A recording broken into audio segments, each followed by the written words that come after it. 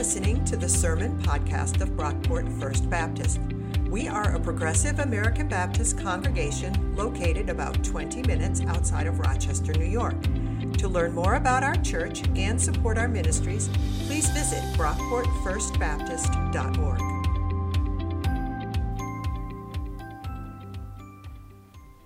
Scripture reading this morning is from the book of Romans, chapter 6, verses 12 through 23, and I will be reading from the New Revised Standard Version. Therefore, do not let sin exercise dominion in your mortal bodies to make you obey their passions. No longer present your members to sin as instruments of wickedness, but present yourselves to God as those who have been brought forth from death to life, and present your members to God as instruments of righteousness. For sin will have no dominion over you, since you are not under law, but under grace. What then? Should we sin because we are not under law, but under grace? By no means. Do you not know that if you present yourselves to anyone as obedient slaves, you are slaves of the one whom you obey, either of sin, which leads to death, or of obedience, which leads to righteousness? But thanks be to God that you, having once been slaves of sin, have become obedient from the heart to the form of teaching to which you were entrusted, and that you, having been set free from sin, have become slaves of righteousness. I am speaking in human terms because of your natural limitations. For just as you once presented your members as slaves to impurity and to greater and greater iniquity, so now present your members as slaves to righteousness for sanctification. When you were slaves of sin, you were free in regard to righteousness. So what advantage did you then get from the things of which you are now ashamed? The end of those things is death. But now that you have been freed from sin and enslaved to God, the advantage you get is sanctification. The end is eternal life. For the wages of sin is death, but the free gift of God is eternal life in Christ Jesus our Lord. The word of the Lord.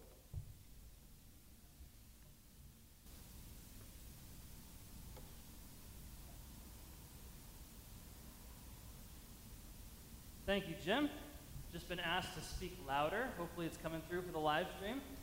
And man, I think I remember how to do this. It has been a while since we've had a sermon here in the sanctuary. It is kind of strange with you all up there in the camera. Not really in the camera, but come on, you're basically in the camera. At least you can't see up my nose from that angle. At least I don't think you can. Anyway, it is good to be back in the sanctuary. It's good to be back in the church. And I am really looking forward to next Sunday when a number of us are able to be back together to worship in person. We are in the midst of a teaching series on the book of Romans, and man, we've said this a lot throughout this series, but that reading was a doozy, wasn't it? I mean, Paul is talking about sin and slavery and what we do with our members. I'll let the adults who are watching kind of fill in the gaps on that one. Big picture on this passage, though, has to do with sin and our relationship with sin as Christians. And it's on this point in particular that Paul's writing sounds really unattainable. Let me show you what I mean. We'll start in verse 12. Some of these will be on the screen. Do not let sin exercise dominion in your mortal bodies. No longer present your members to sin as instruments of wickedness. Sin will have no dominion over you. Thanks be to God that you, having once been slaves of sin, have become obedient from the heart to the form of teaching to which you were entrusted. It almost sounds like Paul's saying that as Christians we're not supposed to sin anymore. And it's not just here in the second half of Romans chapter 6 either. This entire chapter seems to be making the point that Christians aren't supposed to sin. In verse 1, this will be on the screen as well, Paul writes, "What then are we to say? Should we continue in sin in order that grace may abound? By no means. How can we who died to sin go on living in it?" Then in verse 6, we know that our old self was crucified with Christ so that the body of sin might be destroyed and we might no longer be enslaved to sin. And then again in verse 11, you also must consider yourselves dead to sin and alive to God in Christ Jesus. It sounds like Paul is saying that as Christians, we're not supposed to sin anymore. No more messing up, no more mistakes, no more disobedience, because we're dead to sin. We're no longer slaves to sin, but to righteousness. And I don't know about you, but for me, that's a pretty high bar. Like, I know I still struggle with sin. I still make mistakes. I can't speak for Jim. You know, maybe you've arrived. I'm not sure. But, like, I know I still screw up all the time. So this sounds pretty unattainable. It also sounds like dangerously close to works righteousness, to having to earn your salvation. If you're a Christian, if you're saved, if you know God and follow Jesus, then you should never sin again. Never mess up, never make a mistake, and if you do, well then maybe you're not as saved as you think you are. Maybe that free gift of salvation you received didn't really take. Is that what Paul's saying here? Because that sounds a lot like having to earn your salvation. I mean, who could measure up to this, right? Like, even the most saintly person I can imagine, the most devout, religious, mature disciple, is still a human being, right? And to err is human. We're not machines. So why set such a high bar? Well, here's the good news. I don't actually think Paul is saying that we have to earn our salvation.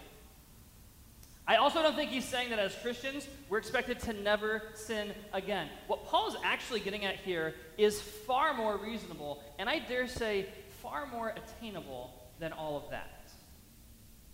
But in order to see it, we have to put this passage in its proper context. So let's do it.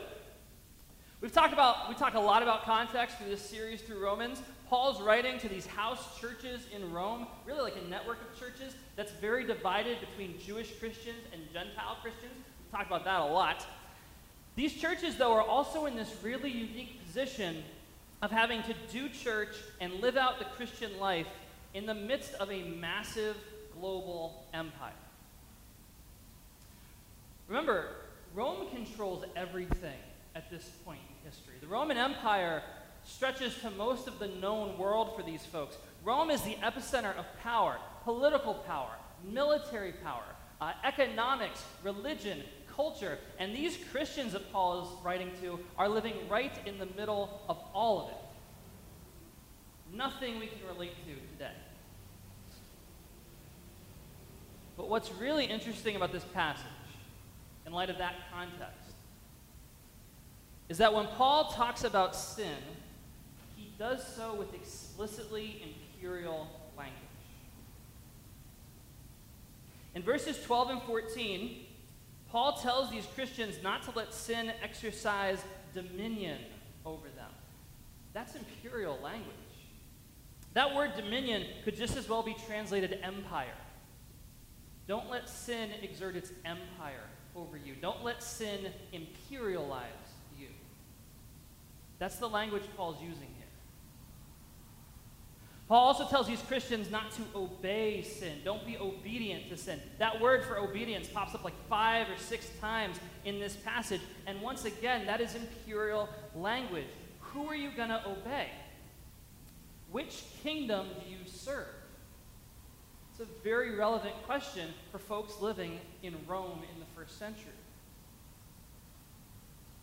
When Paul talks about presenting yourselves or presenting your members in service to sin, that's the exact same language that would have been used in an imperial context when a Roman citizen or soldier presented themselves in service to Rome, offering your body in service to the empire.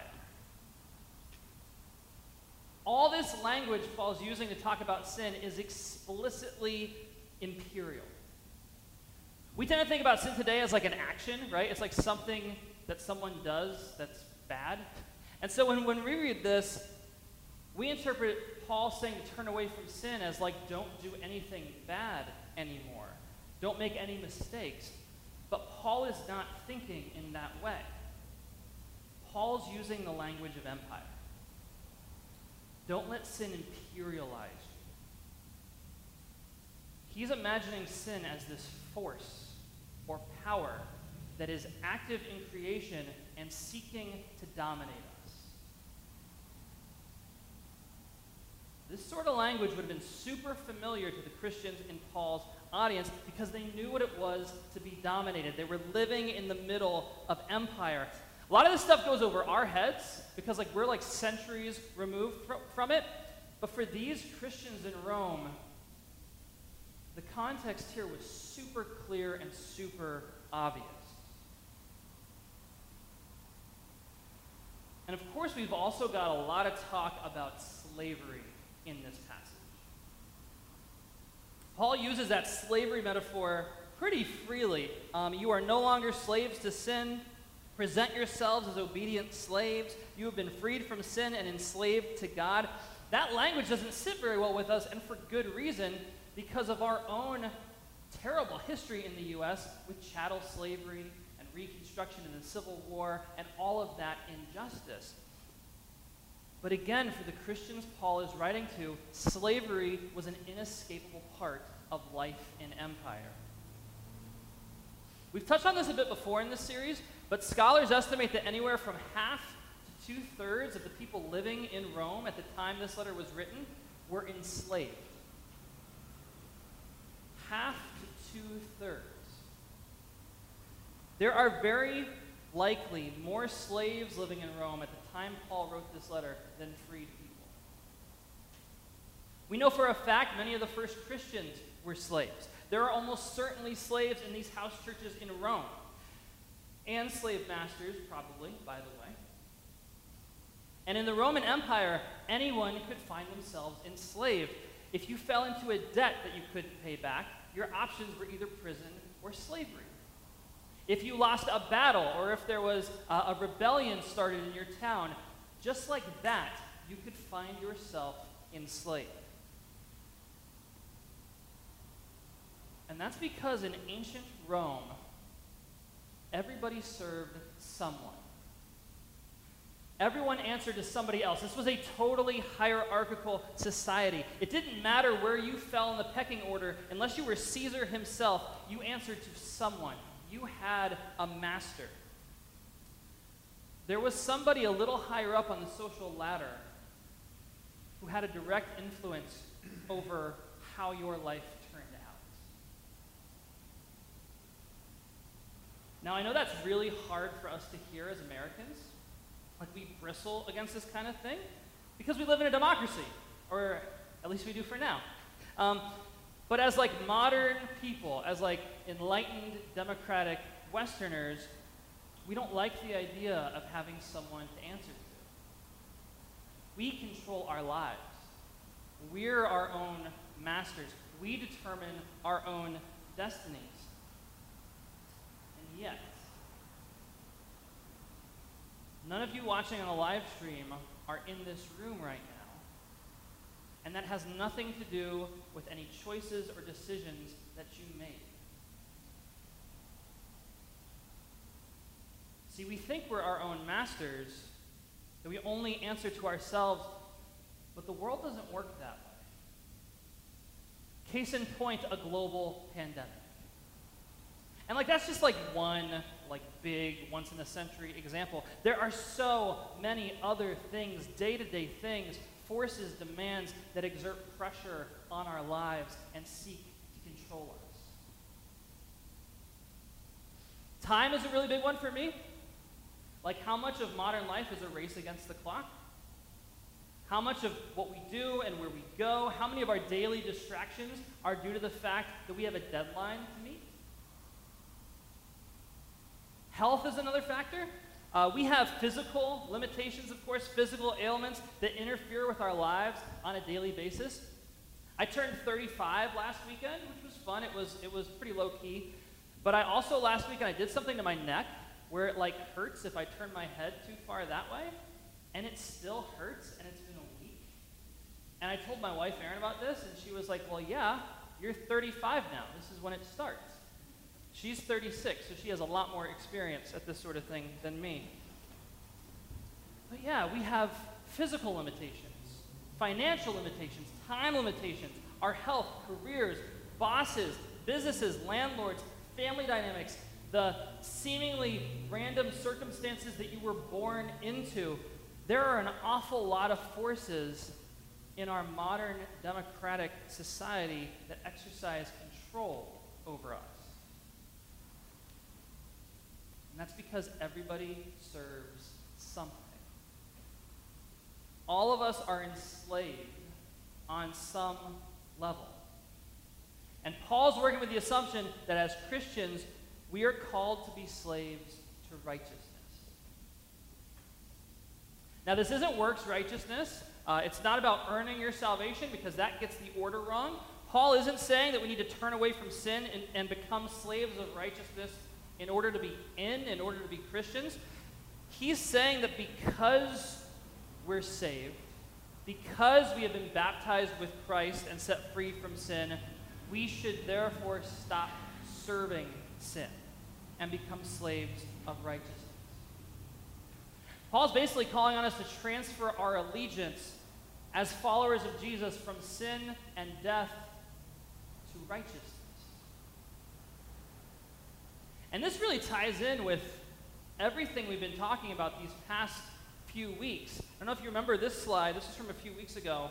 But whose kingdom are you going to be part of? Are you going to be part of God's kingdom, following Jesus as Lord, or are you going to be part of the world's kingdom, following Caesar? And then a couple weeks ago, we talked about Jesus and Adam.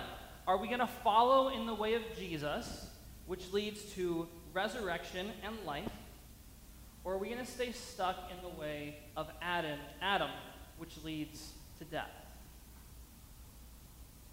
And then even last week, this chart, this big, beautiful chart,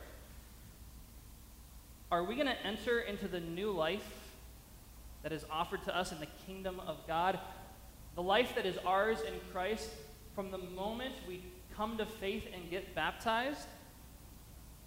Or are we going to stay stuck in all the same destructive patterns and allegiances of our lives BC, before Christ? Are we going to remain enslaved to sin, or are we going to transfer our allegiance and become slaves of righteousness, establishing right relationship with God, ourselves, and other people? This isn't about no longer sinning, no longer messing up, no longer doing anything bad ever again. Of course we will still fall short. Of course we will still make mistakes. We will still wrestle with sin, but we don't have to bow down to it. Sin is a power that is seeking to lord over us, but we are to have no Lord except Jesus.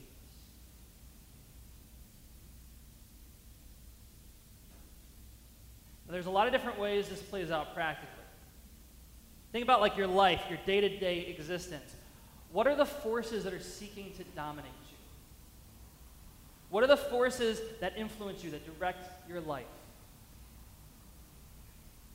What is it you're afraid of? Who are you trying to impress? When you've got a really big decision to make, what factors play into that decision? Is the goal to like climb the social ladder and get ahead? Are you looking to impress someone, earn somebody's love and respect? Are your decisions driven by fear of failure? Or when you're confronted with a big decision,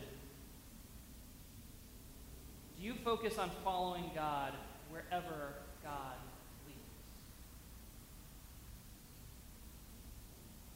One of those paths is slavery. The other is freedom. When problems arise, what do? How do you navigate the ups and downs of life? Do you lean on your own ingenuity, your own wisdom, your own resourcefulness and ability to talk your way out of it? Do you try to fly solo, and then when things don't work out the way you want them to, either resort to rage or violence or disconnection? Or do you hand your problems over to God and ask God what to do?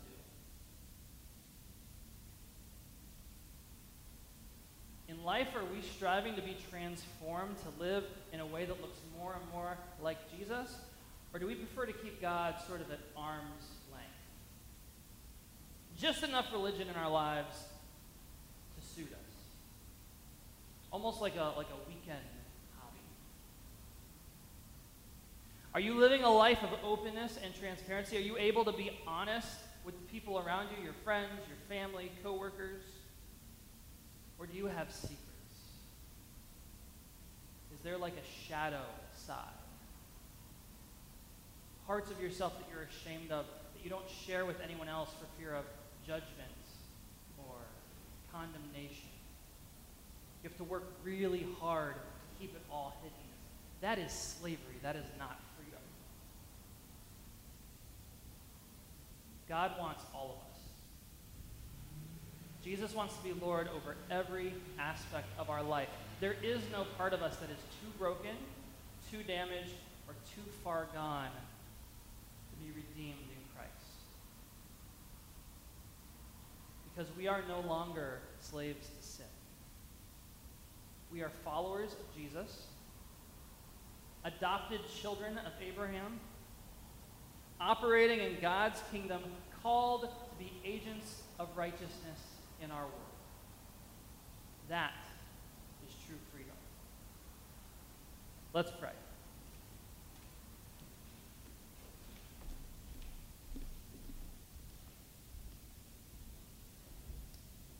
God, thank you for meeting us where we're at.